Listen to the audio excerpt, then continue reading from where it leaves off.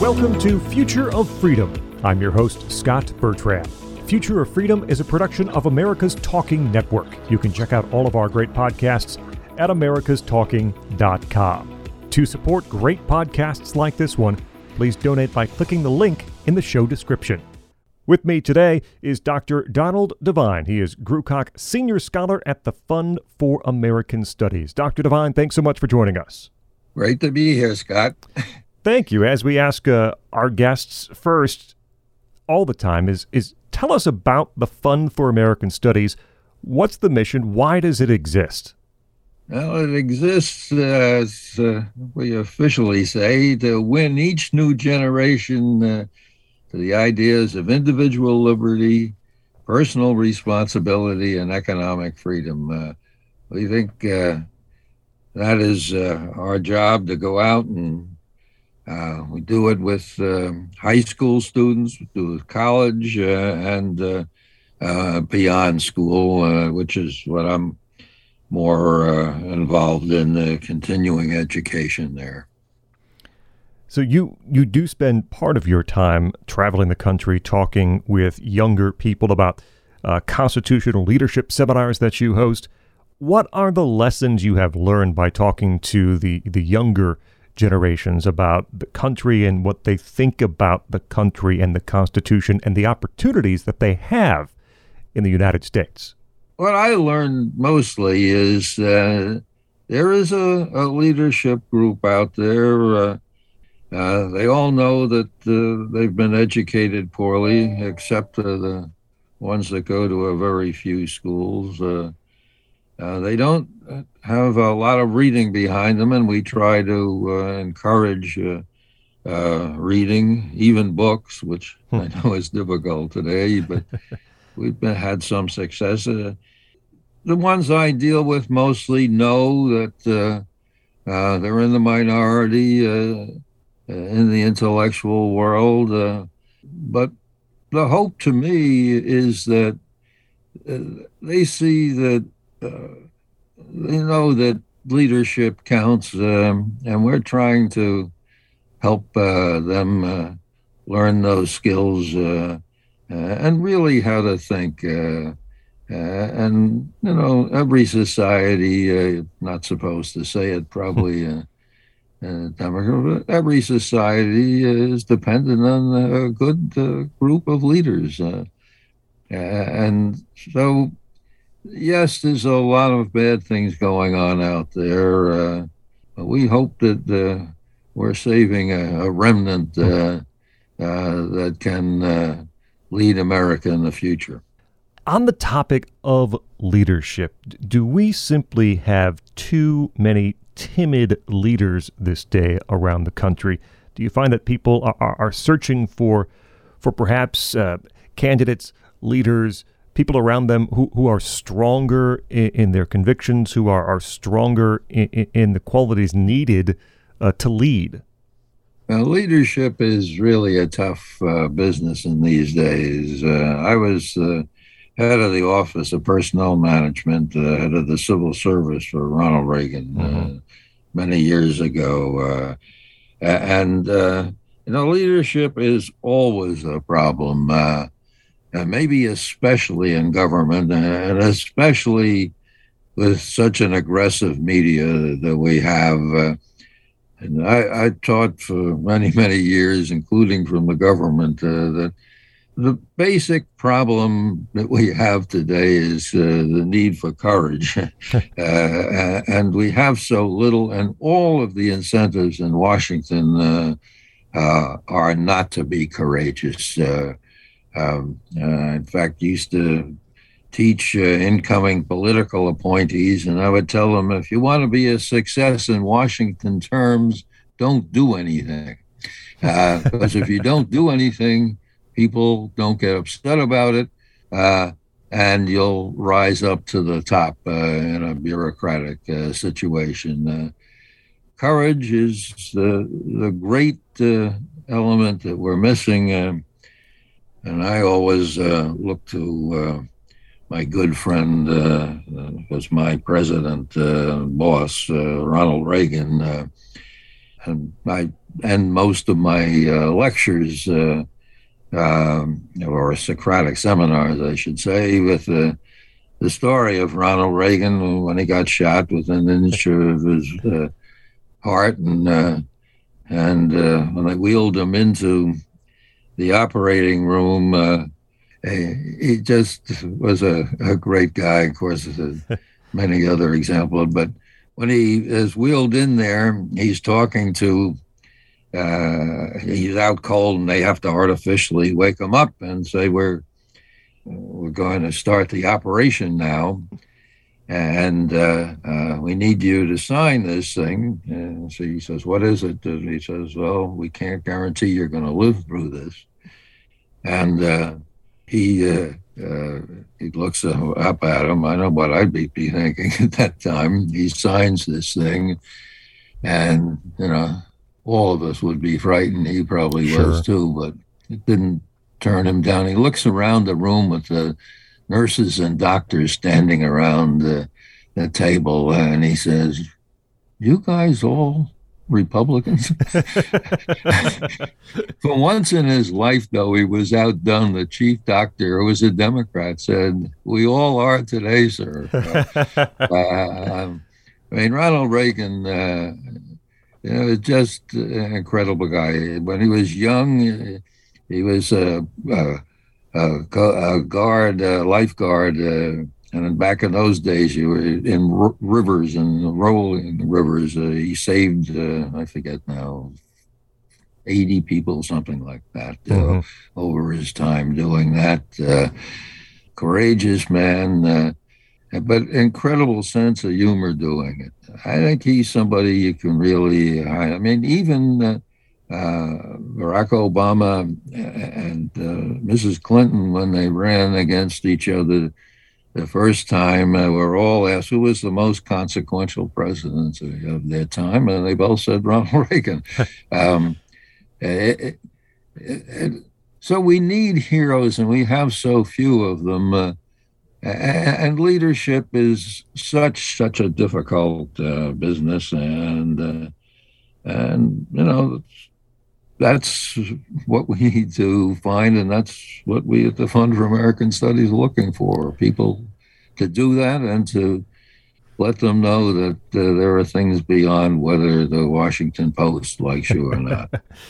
Dr. Donald Devine is with us here on the Future of Freedom podcast. I wanted to ask about the concept of courage that you just talked about. I was having a conversation literally earlier today with someone about this topic.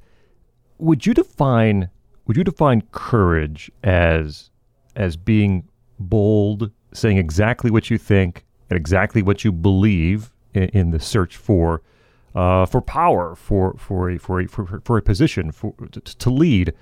Is it the same kind of courage, a different kind of courage, not courage at all, perhaps, to compromise in some of your beliefs in order to win and accept incremental gains toward what you want to achieve? Is that would you define both as courage? Is one different than the other? Yes, both are courage, and they are different. And the second one, of having some kind of moral roots, and some pragmatic ability, you need both. Politics isn't beanbag, and it's a very tough business, probably the toughest business.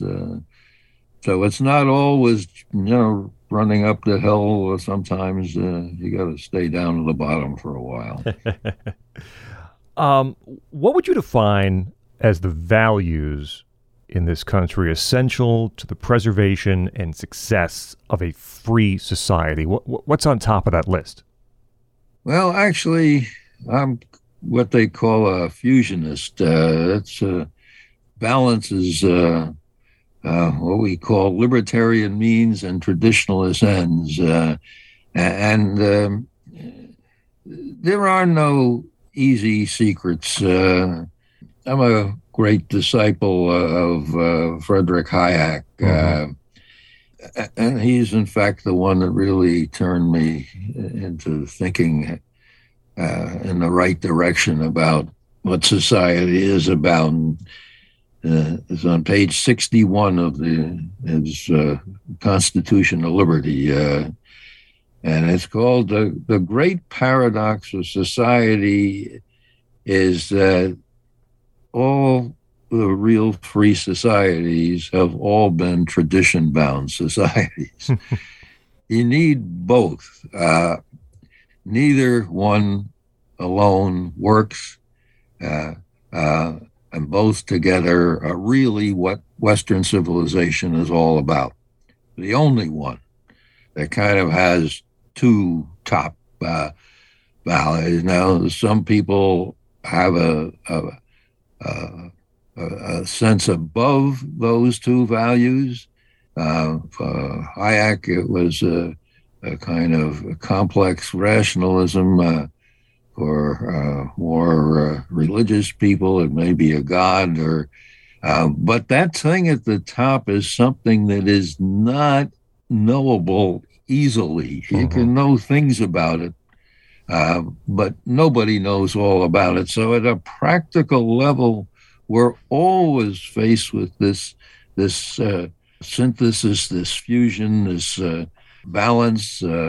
I wrote a book with the term tension. I mean, and it's always a balance between these two fundamental issues. Ronald Reagan, he gave a talk in 1980 after he'd won the presidency with a whole big group of conservative leaders, in which he defined much better than I'm going to hear. I'm going to shorten it. That what we were all about is this synthesis between freedom and order, and freedom and tradition. And he used the term synthesis in the speech, and it just knocked me over.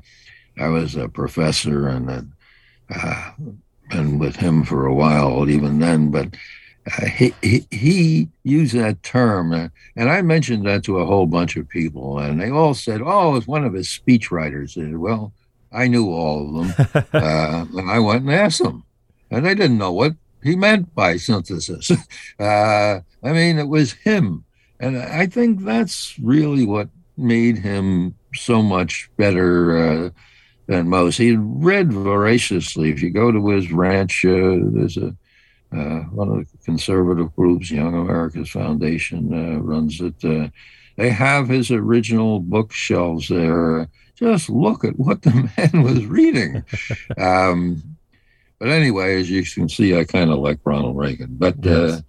I mean, the question is that it's a balance, and that's all we, with our limited ability. And of course, the great heresy, political heresy in the United States is technically based from Woodrow Wilson, progressivism. I think there's an answer in everything. Throw up an expert, he has an answer. Just keep the one principle of expertise running everything. It just doesn't work. And that's why America is in the shape it's in today.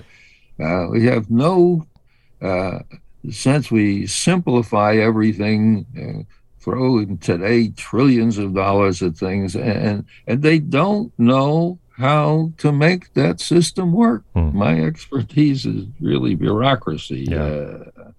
The fact is that this big national government, so many duties, it can't possibly do them. And I'll use the authority of Paul Light, who's the top person at the Brookings Institution. The Brookings Institution is the beginning of the whole progressive idea that the Constitution is flawed and needs experts to override political operations. He admits that the government can't faithfully execute the laws anymore. It's too big and it's too blind. A great Ludwig von Mises, he wrote he's mostly known as an economist, but he wrote a book on bureaucracy published by Yale University Press, still available. It explains why the government can't have big, long organizations like that, because it has no communication device between them. The private sector, you can go to any big organization, you ask one question: is it making a profit or not? And if it does, you're going to change it. You get rid of it, change it. In the public sector, even if you could go down and measure that, and you don't have a profit and loss mechanism to do it, but even if you could, if you find out that they're doing badly, what do you do in government? You do more of it, not less of it, because, well, you got to solve poverty. So they don't have a way of measuring other than the old performance appraisal system in which 90% of people get satisfactory or above ratings on. It doesn't work, and it can't work. And for the last 15, 20 years, the majorities in the polls show that people know it doesn't work. Now, they still don't know what to do to make it work, and they're going to vote for a lot of people who actually think it can work and just keep throwing more money at it. But maybe the recession that's coming in the next year or two might wake more people up. Dr. Donald Devine is with us on the Future of Freedom podcast. You wrote a book in 1996 called Restoring the 10th Amendment that talked about some of this national, state, local government split. Since then, I think it's apparent that the national government has assumed even more responsibilities that should be state or local responsibilities. How and why have we allowed that to happen? Well, because the progressive view of the world has been the dominant one. Woodrow Wilson himself started off the main institutions we still have today. He started the Federal Reserve System, the regulatory system, and he had a basically conservative Congress, too. So he couldn't get most of it done. It wasn't done until Franklin Roosevelt after a big depression. And maybe, when we have our big reset one, maybe the other side will be able to do something to cut back. And that's what they have to do. They have to put it back. As I say, I've been saying this message for 50 years since Reagan. It doesn't work, the national one. It's got to be back there. I know you mentioned earlier, what if they don't want it? Well, if the locals don't want it, it doesn't matter because they're going to get it. And we've seen it already. What's the biggest political domestic problem we've had in recent years is the COVID virus. What did we do? We couldn't do it at the national level. And President Trump was wise enough to send it down to the states, and the states that got rid of it quickest decentralized it to their local governments. And of course, President Biden ran against that. He decentralized, so he got in. He was in there a couple of months. What did he do? He kept decentralizing it. It can't be done. So it's going to happen, whether it happens sooner or later, or if it doesn't happen. Well, even if there is, a civil war, it's still going to decentralize. That's the only way to go. This can't work. When you're out and doing these seminars across the country, do you get the feeling that people understand this? Do you get the feeling that people know that something is wrong with how government is functioning at this point, and perhaps some of what has made us great in the past is being lost? Do they understand and realize that, and do they have any idea about why that is? Well, the polls are very clear, and Gallup's been doing this for 50 years, 60 years. It's clear. They know the federal government doesn't work in the polls. Again, Gallup's been taking it for years and years. They've always said that state and local are better and local best. They know it, but they don't know how to solve the problem.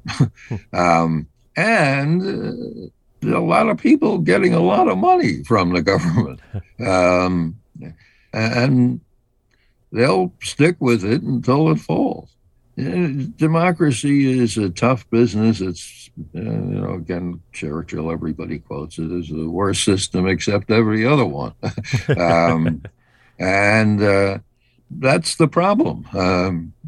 They have for a century, really, if you start with Wilson's administration, we're going to have to go back to the local. And really, because states are becoming, even counties are too big. We have to get back and have a serious discussion of how local we need to get. And, local government does work. And even government that isn't really government. The social activity that happens and does so much good in neighborhoods and communities, we don't even look. The Washington Post doesn't look there. It works now as best we have. The problem is the feds are telling everybody that they have science. Again, the great Frederick Hayek pointed out so well, that kind of science is phony science. But they do it, and it goes out, and they send people a lot of money. A lot of people, especially highly educated people, are in businesses that totally live off the national government. You wrote a book in 2004, In Defense of the West. How can we continue to defend Western values in a culture that is questioning everything? What's the best defense of our Western values and our American institutions? Well, our best defense is our tradition. Our tradition that starts basically with Abraham, or you could say Adam, but and builds in Western civilization over time. And when we followed the norms, we've been successful. When we haven't, we haven't been. And it's gone up and down through history. It's kind of survived through different ways. Had Moses and Jesus, and transferred and through history. Maybe the Magna Carta, I think, was an important thing that influenced America. And we can look back and see when it did the right stuff, it worked, and when it didn't, it didn't. How it's done is very hard, and don't want to be too pessimistic, but nothing lasts forever. Certainly, it hasn't till now. So it's something that's always in danger, and you have to get as many good men and women as possible to hold on to that tradition in somewhat different ways, but I think basically around a tradition that's still there and still alive, but it's certainly attenuated today. Final question for Dr. Donald Devine as we look toward the future of freedom, the name of this podcast. What do you see as the most immediate, the most pressing fights on the horizon when it comes to freedom and liberty in this country? I don't think I can point to one thing, but if I would, I truly think, even though it's not directly a moral question in some ways, is that this enormous size and incompetence of the national government is the biggest problem. I mean, take poverty and people out of work and not wanting to work. a lot of people aren't working because the government pays them not to work. So there's so many things that we're doing in the national government. I really do think, even though I'm not very much think values are important, but I think the problem today truly is big government. That at least in the short term is the biggest problem. I'm not too worried about the moral character of the people. I think there's a lot of good people that aren't working that could be working and be better off working with they're just being paid too much not to. Dr. Donald Devine, he is Grewcock Senior Scholar for the Fund for American Studies. Dr. Devine, thank you so much for joining us here on the Future of Freedom podcast. Well, thank you for having me, Scott. I really appreciate it. It's kind of fun to think through these things yourself on being questioned. I'm Scott Bertram. For more episodes of the Future of Freedom podcast and other fine podcasts from America's Talking Network, check out americastalking.com or wherever you find your podcasts. Thank you for listening to Future of Freedom, presented by America's Talking Network.